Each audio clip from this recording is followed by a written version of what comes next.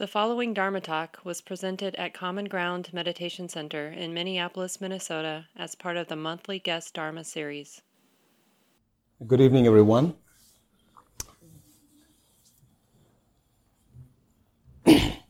Welcome to our Wednesday evening practice meeting. My name is Ramesh, Sairam. I'm one of the group of folks that subs for Mark and Shelley when they're out of town. I've been coming to Common Ground since 2005. I currently serve on the board. I do a few workshops. The one I'm doing this year is on the Noble Eightfold Path. I'm a psychiatrist by profession. I give this little caveat before most of my talks, which is that I don't sit here as a teacher. I've done very little by way of sutta studies or any deep philosophical spiritual studies, but I am committed to practice, and since I've been asked to come and give these talks, what I usually do is share my experiences. It's mostly of a practical nature. Sometimes it may sound like a support group, as in you folks listening to me vent, but thank you for listening. I've appreciated it. It's really enhanced my practice. Today's topic comes out of a transition in my life professionally, a good one, which allows me more time, I'm hoping, to devote to practice. And so there's this dichotomy that some of you may have heard of if you come to Common Ground or been connected to a mindfulness meditation, which is that between vipassana and samadhi or concentration. So I'm trying to solve that problem, at least in my head. And so today will be a humble beginning, and I want to talk about what I'm discovering about samadhi practice or concentration practice. So one thing that's helped me just in the last couple of years with regards to my relationship to mindfulness practice is to have some clarity about what am I doing and why am I doing this. I've been coming here for almost 15 years. I've clearly had some progress and some benefit, but very often I come across this kind of ceiling effect. I've been doing this, I'm spinning my wheels, and what's the next step? And I realized that there are two approaches to this practice. One is you can look upon meditative practices as a component of a healthy lifestyle, just like diet, exercise, having good social company, having good hobbies.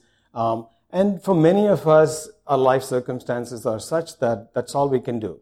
We can set aside 30 minutes, 40 minutes, meditation time every day, but the rest of the time is taken up with raising families, taking care of elderly parents, etc.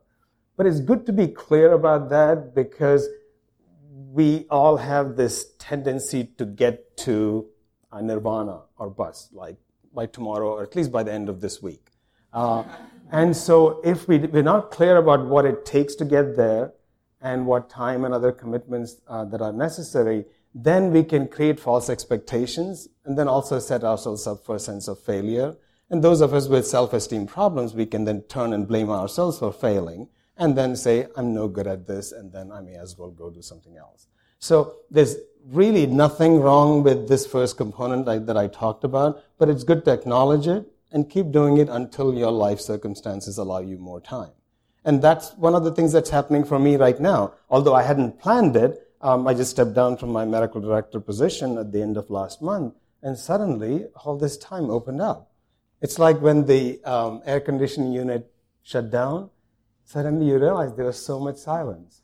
And so now it's like, I have no work to do. So, but very quickly it can get filled with junk, and that's the other part of recognition.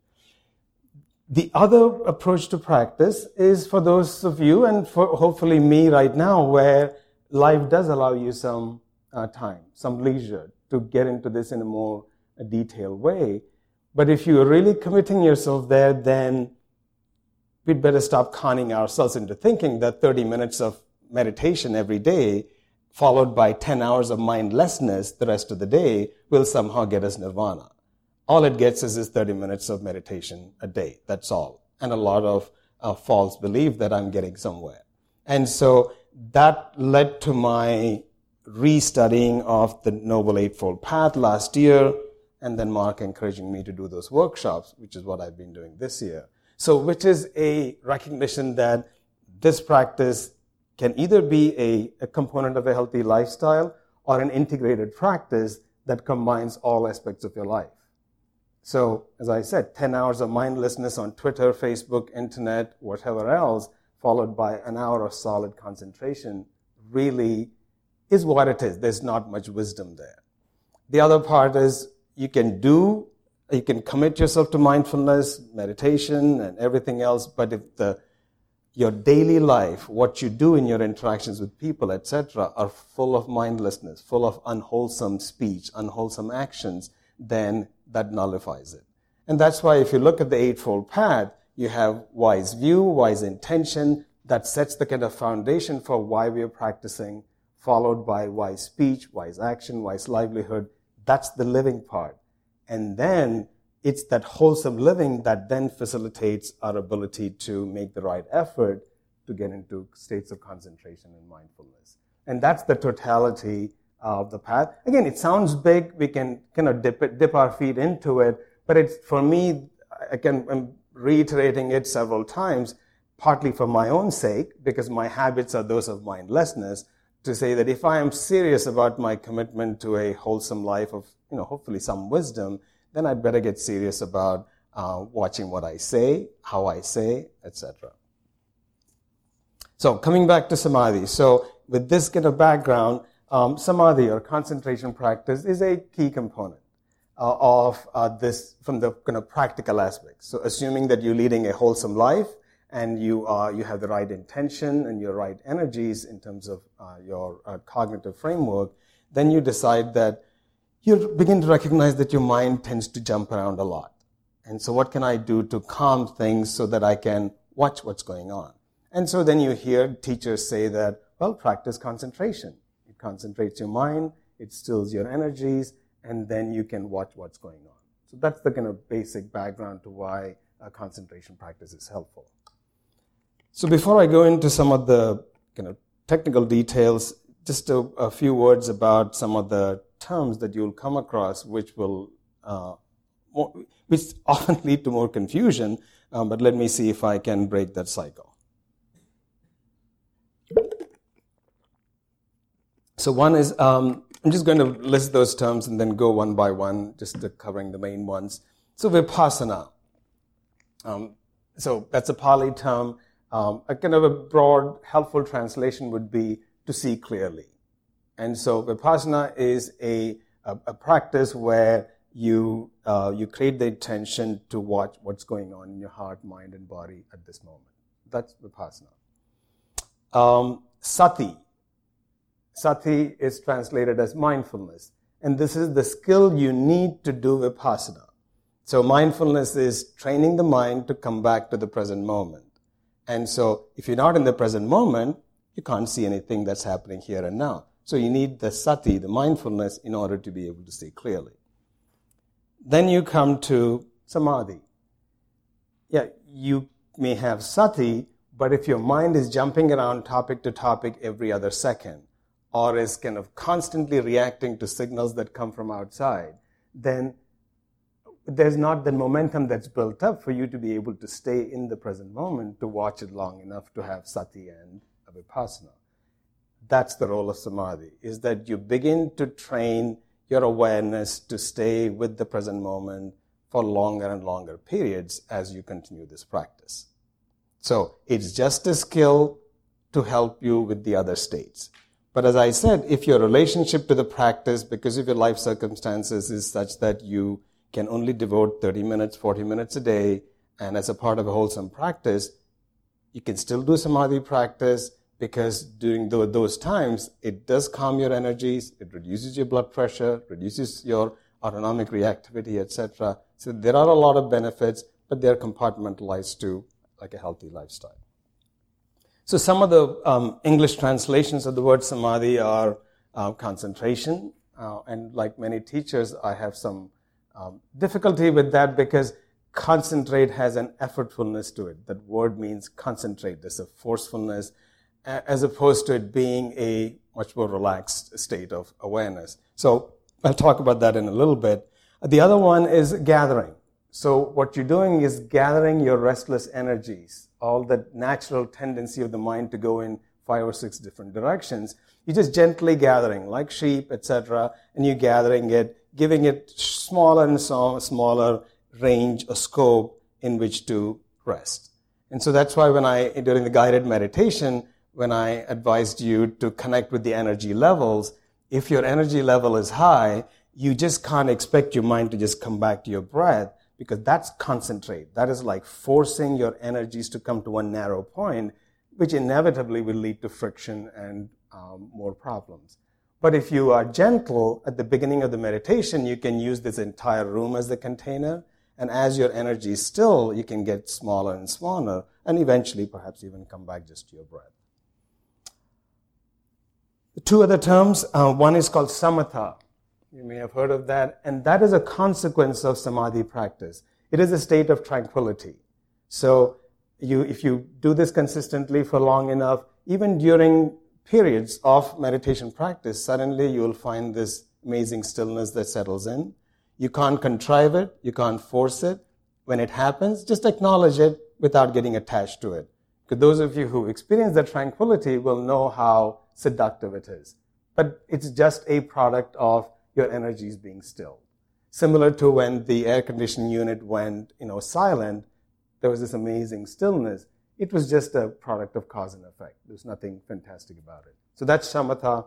And the last one you may have heard of is called jhana. It's very common in the vipassana, the kind of teachings we follow here. And those are actual levels of concentration. That, if you want to get into deeper sutta studies, you can go in that direction. I'm pretty ignorant, except that they are levels of concentration. Any questions this far? Is it making sense, the structure and the flow? It's okay to say no. Yeah. In the samadhi practice, what is that? What kind of a practice would samadhi be versus, would that be concentrating on the breath, or? We'll talk about that. Yeah. I just had a kind of a funny observation. It seems like sometimes when and maybe this is the problem, like when I'm trying to have those moments of like where all of a sudden it's just like a stillness, I can't get it, but then there could be other times when I'm not trying, and this could just be throughout the day and then it happens. It's just... Yeah, all you can do is set the groundwork. And so I think we may be touching upon that as well. Okay. So vipassana or samadhi. So as I said, just be honest with yourself. If your life circumstances are tight, just use samadhi as a good, healthy lifestyle, just like exercise or diet. So you will find some benefit, like you sleep better, you may be more patient, you may be less irritable. But again, you're not looking for those things. Those things are natural outcomes of good habits. It's like the advice we give many folks who are trying to lose weight. Do all the right things and you may lose weight. But there are many other factors involved in weight loss more than just diet and exercise, including genetics, etc. So it's better to have a constellation of healthy lifestyle habits and then leave the outcome to the circumstances. But if you have the ability to commit yourself to the totality of the practice, samadhi is just a skill you need to do vipassana. Vipassana is where the wisdom comes. That's where you learn the mechanics of dukkha, the distress that arises in our life, etc. So then it's not about if or this or that. It is that depending on the circumstances, if you find that your mind is restless and you're bouncing around, you may want to spend some time to calming it before you start watching. Because in a state of restlessness, if you start watching your mind, you're going to be going in 10 different directions and really not watching anything. And so both are important components, but they kind of play side by side, supporting each other. But also remember that a calm mind is not necessarily a wise mind. In fact, for many of us, insights have arisen in times of distress and not being calm, but you can be aware while being distressed. In fact, some of the states of tremendous awareness, mindfulness, are states of pain, physical pain, states of intense anger, states of intense grief. And so calmness of mind doesn't necessarily mean we are wise. A burglar would be a very wise person otherwise. I mean, a burglar's awareness of all sensations, sight, sound, touch, everything is intense. I mean, they have practiced it to perfection, but in the service of a completely unwholesome task called stealing. And so that would be a very kind of a graphic example of calmness of mind, steadiness of awareness does not equate wisdom. Another kind of more secular, mundane area where concentration practices help are in sports. I mean, if you watch any professional golfer, just look at the amount of noise, the amount of distraction, but also the amount of story about, I'm going to miss this putt, etc., all that they have to ignore and just focus on making the putt.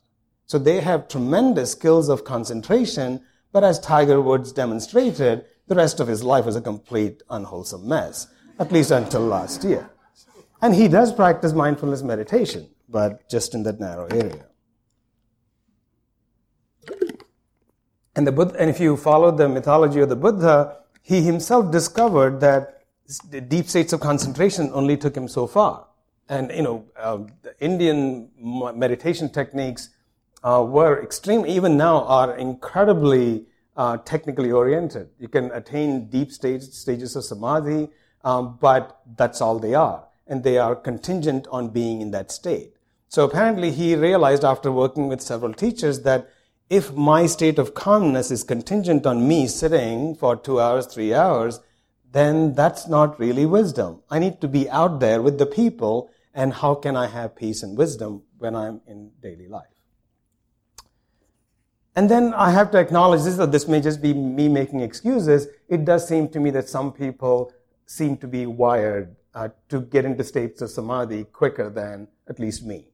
And so, but I've heard some other wiser teachers also acknowledge that, including Gil Fronsdal out on the West Coast, that samadhi does seem to come more easily to some people.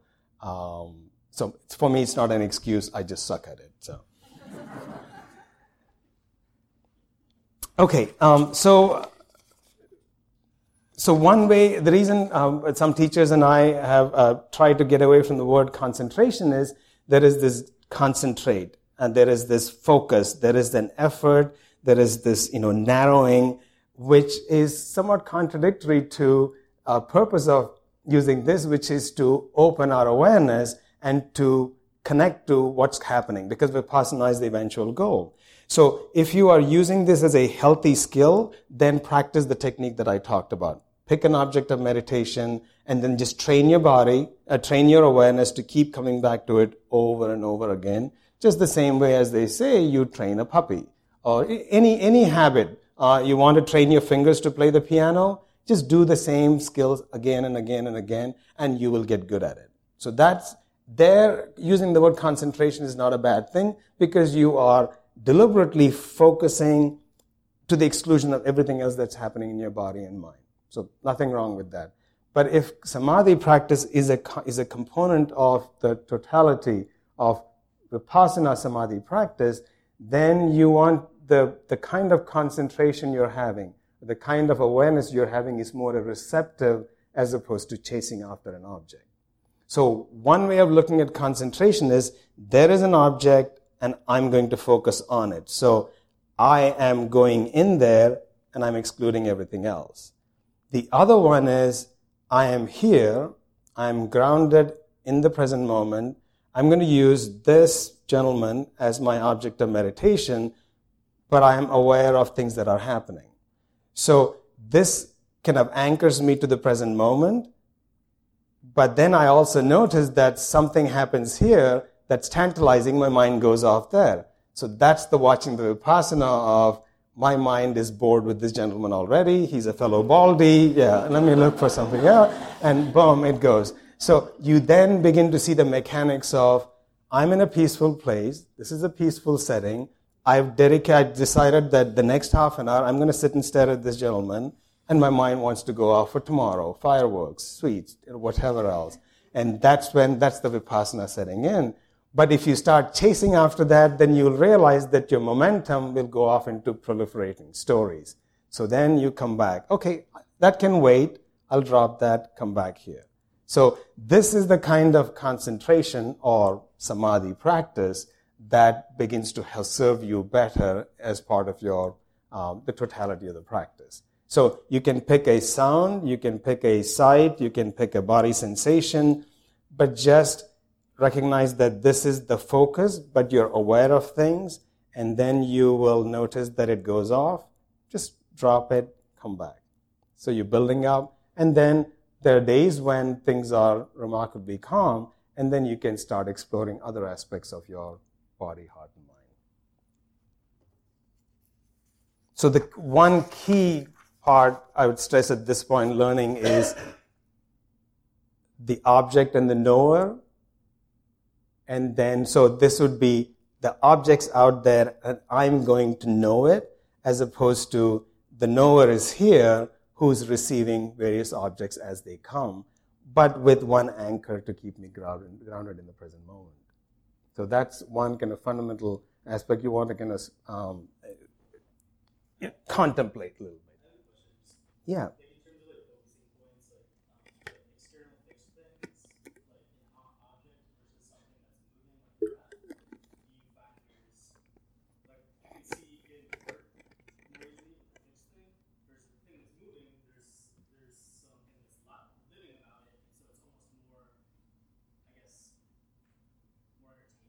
Yep. So my mind, when I'm forced to stare at something, my mind's like, I notice my mind's constantly wanting to like think zany things or whatever. Well, that's being very gentle. Force. No, but join the club. But that's an excellent point, and I'm going to touch upon that in a minute. But the question was, do you pick something dynamic like the breath, something that's moving, or something that's still, and what are the pros and cons? Again, you don't want to get hung up on what's the right and the wrong thing to do. You want to connect your body, heart, and mind as it is. So on a day when your energy levels are really little and hyper, your mind is bouncing around, what you want to do is keep your eyes open, pick a spot on the wall, and stare at it just to still that level of energies. So there you're truly acknowledging that I am an observer, I am observing, because you need that level of force, in quotes, to match the force of your energies. But then as you get into subtler states of ease and awareness, then you want to get into the more subtle sensations. And that's where the kind of live, fluctuating sensations, because the reason why breath is so wonderful, even though it's frustrating in the early years of your practice, is breath is the amazing window to your state of mind. I mean, you get tantalized about something. And then there was a little explosive sound during the meditation sit, and how many of you may have noticed there was a quickening very quickly. It's just amazing. That's fear, etc. My mind went on to all kinds of stories for about 2 minutes. So some of you may have heard of this teacher, contemporary teacher from Burma called Sayadaw U Tejaniya. Mark talks a lot about him. He's really influenced quite a few of us, and he is really focused on, no pun intended, focused on not focusing. And it's like, and his point is, don't get hung up on the object. The object is just what it is. There is no wisdom in the object. The object is just something that brings your mind, is a reminder to come back to the present moment so that you can come back to your body and watch what's going on. But if you get hung up on the object, one teacher said, it's called a trance state. It's just a trance, it's unmindful, but you just are zoned in.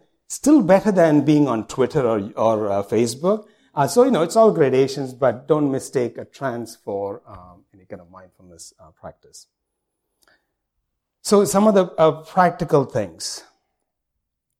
So there's no getting away from the one fundamental, which is regularity of practice.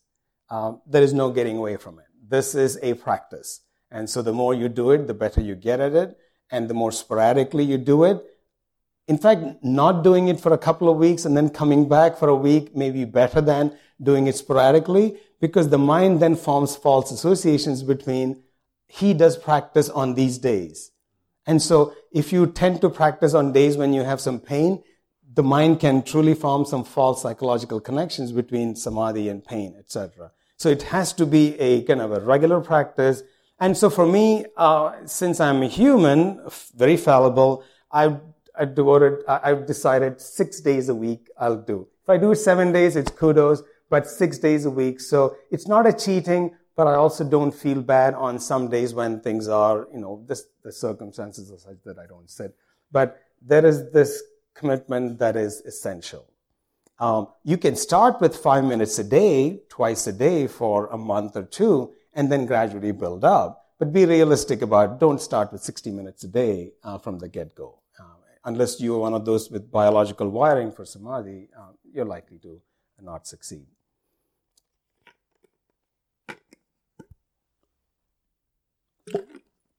The example I gave earlier about have some clarity about why you're practicing. Some teachers have called it primary intention and secondary intention. And so, again, just when you sit down, just be clear about why you're practicing. Because many of you, I assume, are committed to doing Vipassana and Samadhi. But as the gentleman pointed out, on a day when your energy levels are high, you may want to be clear about today, all I want to do is just focus, narrow, so that I can have some peace and forget what happened at work or that argument I had with my friend. And so, whereas other days, when you find that I'm calm, then be clear that as your mind is wandering, use that wandering energies to figure out what is it about this mind on this beautiful, calm day that it wants to go off somewhere else. So have some clarity about what's happening at that moment so you can choose between this is pure Samadhi to get some calmness and stilling, or I'm going to have some little more open awareness and then be aware of what causes my mind to jump around. And it bears reiteration. Be kind, be gentle, including the words we use. And that's why concentration has a force to it. I should, I must. And then also setting expectations, as the gentleman said. Those of you who've done retreats know that, when the calm sets in, it's so unpredictable, so unexpected. And for me, one of my retreats a few years ago, by day 3, I was in this amazing state of calm and peace, but my heart rate was about 85. I was flushed. There was a level of energy. And so that's what it was. We can speculate as to kleshas and energies, but none of that matters. Even though I was in a state of tranquility, samatha, my body autonomically was aroused at that point. That's what it was. But that's vipassana. That the connection is that the insight for me was the break between peace equals total peace or total calm in the body. And they're not necessary. But that's part of the kind of learning of vipassana. Have a variety of options. And this is where I hope I'm answering the question the gentleman posed, which is that this is a skill where you are training your awareness to come to the present moment. You can do it with your eyes closed, but you can do it with your eyes open equally well. And so walking meditation is probably the best known example of a concentration practice with your eyes open. And so I would say that for those of you who have busy lives, daily lives, be flexible between walking and sitting in terms of your commitment to daily practice. So if you had a busy day, or if you had an argument with someone that left you with a lot of distress, forcing yourself to sit down and watch your breath is the worst punishment you can give yourself. Because all you're going to be doing is reliving that argument with that person. Whereas that's a great time to substitute a walking meditation. Or if you delayed at work and you come home and your body is at 70 miles an hour, forcing it to sit down and focusing on the breath, again, causes a lot of friction because braking leads to heat and friction.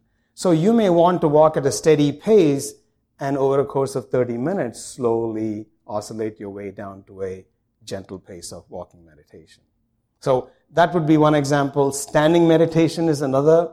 It's equivalent of walking meditation, but it's one way where, there are days when things have happened where you want to just pace, you want to break some. Sorry, there's no violence in Vipassana. So you feel like venting your energies. So one way of combining Vipassana and Samadhi is to just stand in one place with your eyes open, focused in the middle distance, watching the energies and our reactive patterns. And then after 10, 15 minutes, you realize that the world hasn't really fallen apart. just because you didn't act out of those energies. That's a great way of having some samadhi to still your energies, but also watching the vipassana part of the understanding of the causes and effects of our reactive patterns. And those of you who are familiar with Brahmavihara practice, like loving kindness, and that's a great example of samadhi practice. And so there is something repetitive, there is something non-cognitive, it's all about the heart, and so it always connects you to the present moment, because it's you here and now that's connecting to some goodness, some well wishes that you're sending out there. So the reality, the objects don't really matter. You know, your colleague that you hate at work, you may send that person good wishes. Object doesn't matter. It's the opening of your heart that you're connecting to in the here and now that's keeping you connected to the present moment. And so these Brahmavihara practices are considered very effective samadhi practices. A few words of caution about samadhi practice. Some I think I've already touched upon. So especially those of you who are good at it, who are good at making commitments. Like, I'm going to jog, I'm going to run 4 days a week. And you do it, regardless of summer, winter, fall. And there are folks who are really good at these kinds of determined goal setting. And you can do this, you can get good at it, and then you get hooked on it. As in, I can't wait to get to that point. Again, as part of a good, healthy lifestyle, nothing wrong with it. But if you want to have a sense of the vipassana, the sati, the mindfulness, etc., then you can use it. So there are days when you may want to go in and do this. Those are the days you may choose to actually pull back and say, what happens if I don't have my fix, my samadhi fix? And some folks, especially those who do long retreats, have talked about it, can become so addictive that sitting in a retreat, they start planning next retreats. It's almost like getting my next fix. And so it's a very powerful thing. It's a state of tranquility and calm. And if you read some of the quotes from the suttas, it is like, I found this, the experience of absorption is one of intense pleasure and happiness brought about purely by mental means. So when I hear things like intense pleasure and happiness, I think of Haagen-Dazs. But if this can do that for me, so it's like there is a rush to it that you need to watch for. And then, as I mentioned earlier, we can often, when we decide I'm going to meditate, we equate calmness with meditation. And so then we sit down and say, I hope I'm calmer in 20 minutes. When it doesn't happen, then you say, I'm no good at it, and then you fall off the wagon. Or if you do get calm back to back, then you mistake that for progress in meditation. So either way, just be aware of it. And then again, those of you with self-esteem problems, if you equate calmness and stillness to how good you are or how bad you are, if you're having a string of bad days, you can beat yourself up for being a bad meditator. But also, if you're in a darker place in terms of your mood, you can actually get into a still darker place about I'm no good at anything, etc. Because often we drift towards these practices in times of distress. And then if the practice itself is not helping, then the feedback can be negative and worsen your distress. So you have to be careful about, this is just a skill, I'm doing it as a part of a wellness, but the outcome is not entirely in our hands. There are so many other factors that contribute to the outcome. And then just remember that, like the gentleman used the word force or concentration, is that it can become a grim practice. And that's one of the differences between vipassana and samadhi, especially samadhi, which is focused on an external object, is that not only is there no awareness in terms of watching what else is going on in the mechanics of the mind, there is not much heart in it. So samadhi practice, like brahmaviharas or loving kindness, you can do two things at one point. You're connecting to your heart, you're softening. But if it's just a pure mechanical, intellectual, determined effort, then you can get very good at that skill like the burglar without any awareness of the humanity of your situation. Again, not bad, but still kind of skirting the edge of potential harm. Because I don't know if you heard, but you may have come across some of these meditators who gauge their connection to the practice by how many retreats they've been on. And there is a hierarchy. They can often, they mistake their practice for everything else. And so you need to be careful about judging yourselves by how much someone has done or how little you've done, etc. I think I'll pause there. We have about 15 minutes. Since this is more of a practical talk, I'll pause there and open up for some questions. Do you want to hand the mic? Thanks.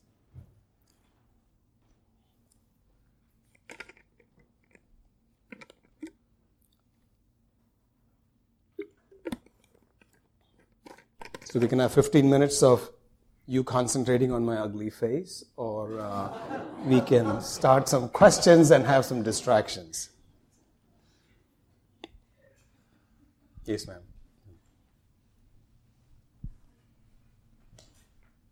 Hi, my name is Adrienne, and I did start this practice in a time of distress, grief and loss, and I have to say that the beginning for me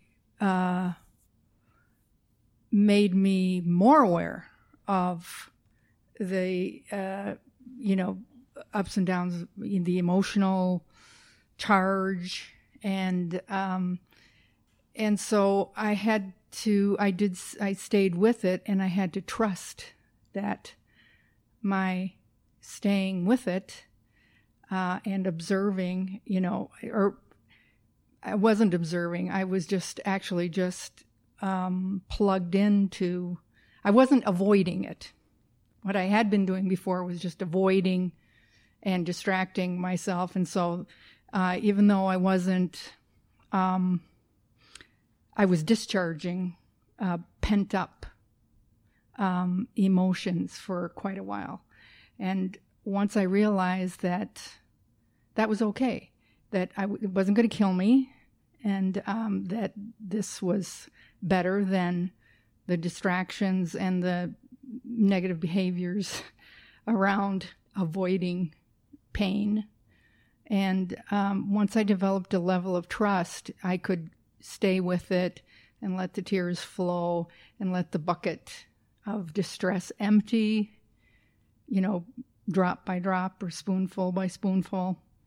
And I did, through that trust, I did get to moments of peace and moments of, isn't it interesting that, in my family, we are so seduced by sadness and, the stories around whatever it is, fatalism and sort of the beauty of sadness. I felt like I was really, I had been taught, and I was living a very rich but distressed life. And so the first part, that's all I wanted to say, is that the first part of sitting was more of an opening to the pain, and that scared me.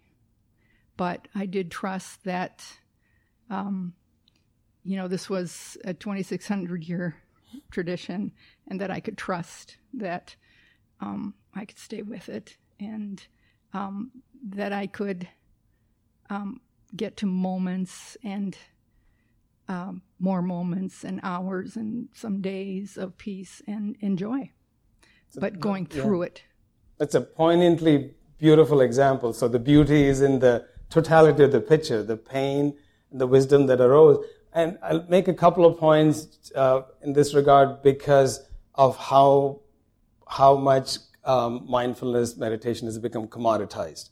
I mean, you can do anything mindfully these days, including investing on the stock market. And so the point there is, and in my profession, it's equally guilty. I mean, there's no self-respecting psychologist who doesn't put the word mindfulness in their brochure, as if just putting the word there makes you skilled, or going to an MBSR course makes you skilled. My concern is less that they may not benefit the patients. My concern is they can actually harm the persons. And so you navigated this. This was an example that is so sensitive and important, is that, again, going back to the gentleman's question, you're not doing this to get somewhere. You're doing this because of all the options available. This may offer you some ease, or at the very least being with the way things are. And so I don't know what the nature of your loss was, but if I were to kind of give a generic example, my neighbor was widowed very young. She was only 53. And she had no connection to mindfulness practice, but she did that with her dog. The only way she could get up every morning and face the day was focused on the needs of the dog. And the thing, if you think about the dog out playing with your 2-year-old grandchild or a niece or a nephew, you don't require any thinking. In fact, thinking comes in the way of you enjoying a pet or a child. And so there is a mindful way of just being with the way things are. And you can be bawling, you can have the pain, but that's the equanimity. Equanimity does not mean absence of pain, it's reduction of suffering. Pain is what it is. Loss, that's life. But what happens when there is loss, there's pain, is that our mind is wired to get away from it, and all the actions we do to get away from it actually magnify the distress, which is what we call dukkha. So the idea of mindfulness meditation in this state is come back to the pain of the situation and then hopefully not do anything to magnify the problem. And then it eases on its own. But if somebody else heard you and said, oh, this lady said by 4 months she was feeling better and mine should be the same way, that's the wrong lesson. The lesson is it's going to happen at its pace for my body, but I'm not going to wait for something out there. So, thank you for sharing that example. Amy.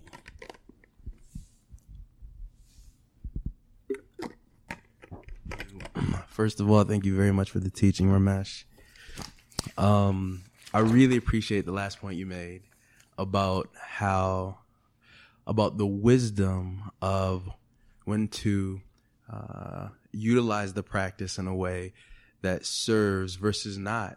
Like, I've seen both in my own practice and with people that I'm teaching to or working with in different capacities, when the practice can actually be detrimental, when seated, pure, especially concentration practice at times can become detrimental. Because I think about it too, like most people I know coming through to meditation through suffering. You know, it's not like life was grandiose and perfect, and that's why I decided to inquire on this thing, is because I was having a mental breakdown and needed something to alleviate the suffering. And so when I'm talking to people now, and they're like, well, if it helps when people are suffering, why not just give it to people in the midst of crisis, because that will help them when they're suffering. And what I find is that one thing, when I look at when it's beneficial in the midst of challenge, or when it can become more harmful in the midst of challenge, is that I find that for those who find it beneficial long term, oftentimes have the causes and conditions in their life around the supports in their life around them to be able to hold the challenges that they're going through, so that the practice can be a complement to the other supports that's there. I find that when it's not, when the other supports aren't there, even for myself, like I've used the practice when in the midst of depression, when I'm like, oh, I'm just going to like dig deeper in the practice. And at times it's caused me to spiral even deeper into depression.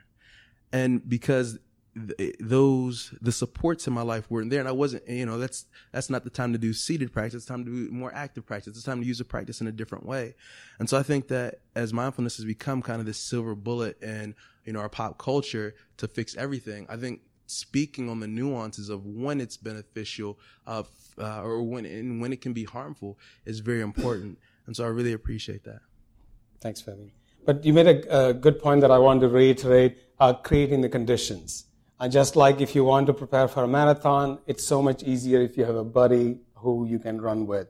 It's the same way. I can't tell you how many times I fell off the wagon in my first 5-7 years of coming here. But if I did not come here on most Wednesday evenings, I would not have stayed connected. And it was a fiction that I would let Mark down. But it doesn't matter. It's this a kind of a connection that you commit yourself. So if I don't show up, I'm cheating on Mark kind of stuff. Whatever fiction helps you, it's that, like on my way, some of you know I'm a sugar freak. So as I'm heading back to St. Paul on 94, Izzy or not. But what's going to save me is the notion that I can't cheat on my wife, because we agreed that we'll go to Izzy's together. Not that she's going to find out. I'm going to pay cash. But it's that... But I found it so true even for mindfulness practice, is that do whatever it takes for you to succeed. Once the momentum builds up, I haven't come to these talks in a while. I don't want to listen to me talk. But I can tell you momentum works. And after a while, it's like those folks you see running in the middle of winter. You wonder, what are they thinking? They can't help themselves. They've been running all year. It's snowing today. What's the big deal? Thank you for that. We have time for a couple of more questions. Anything about the practice itself?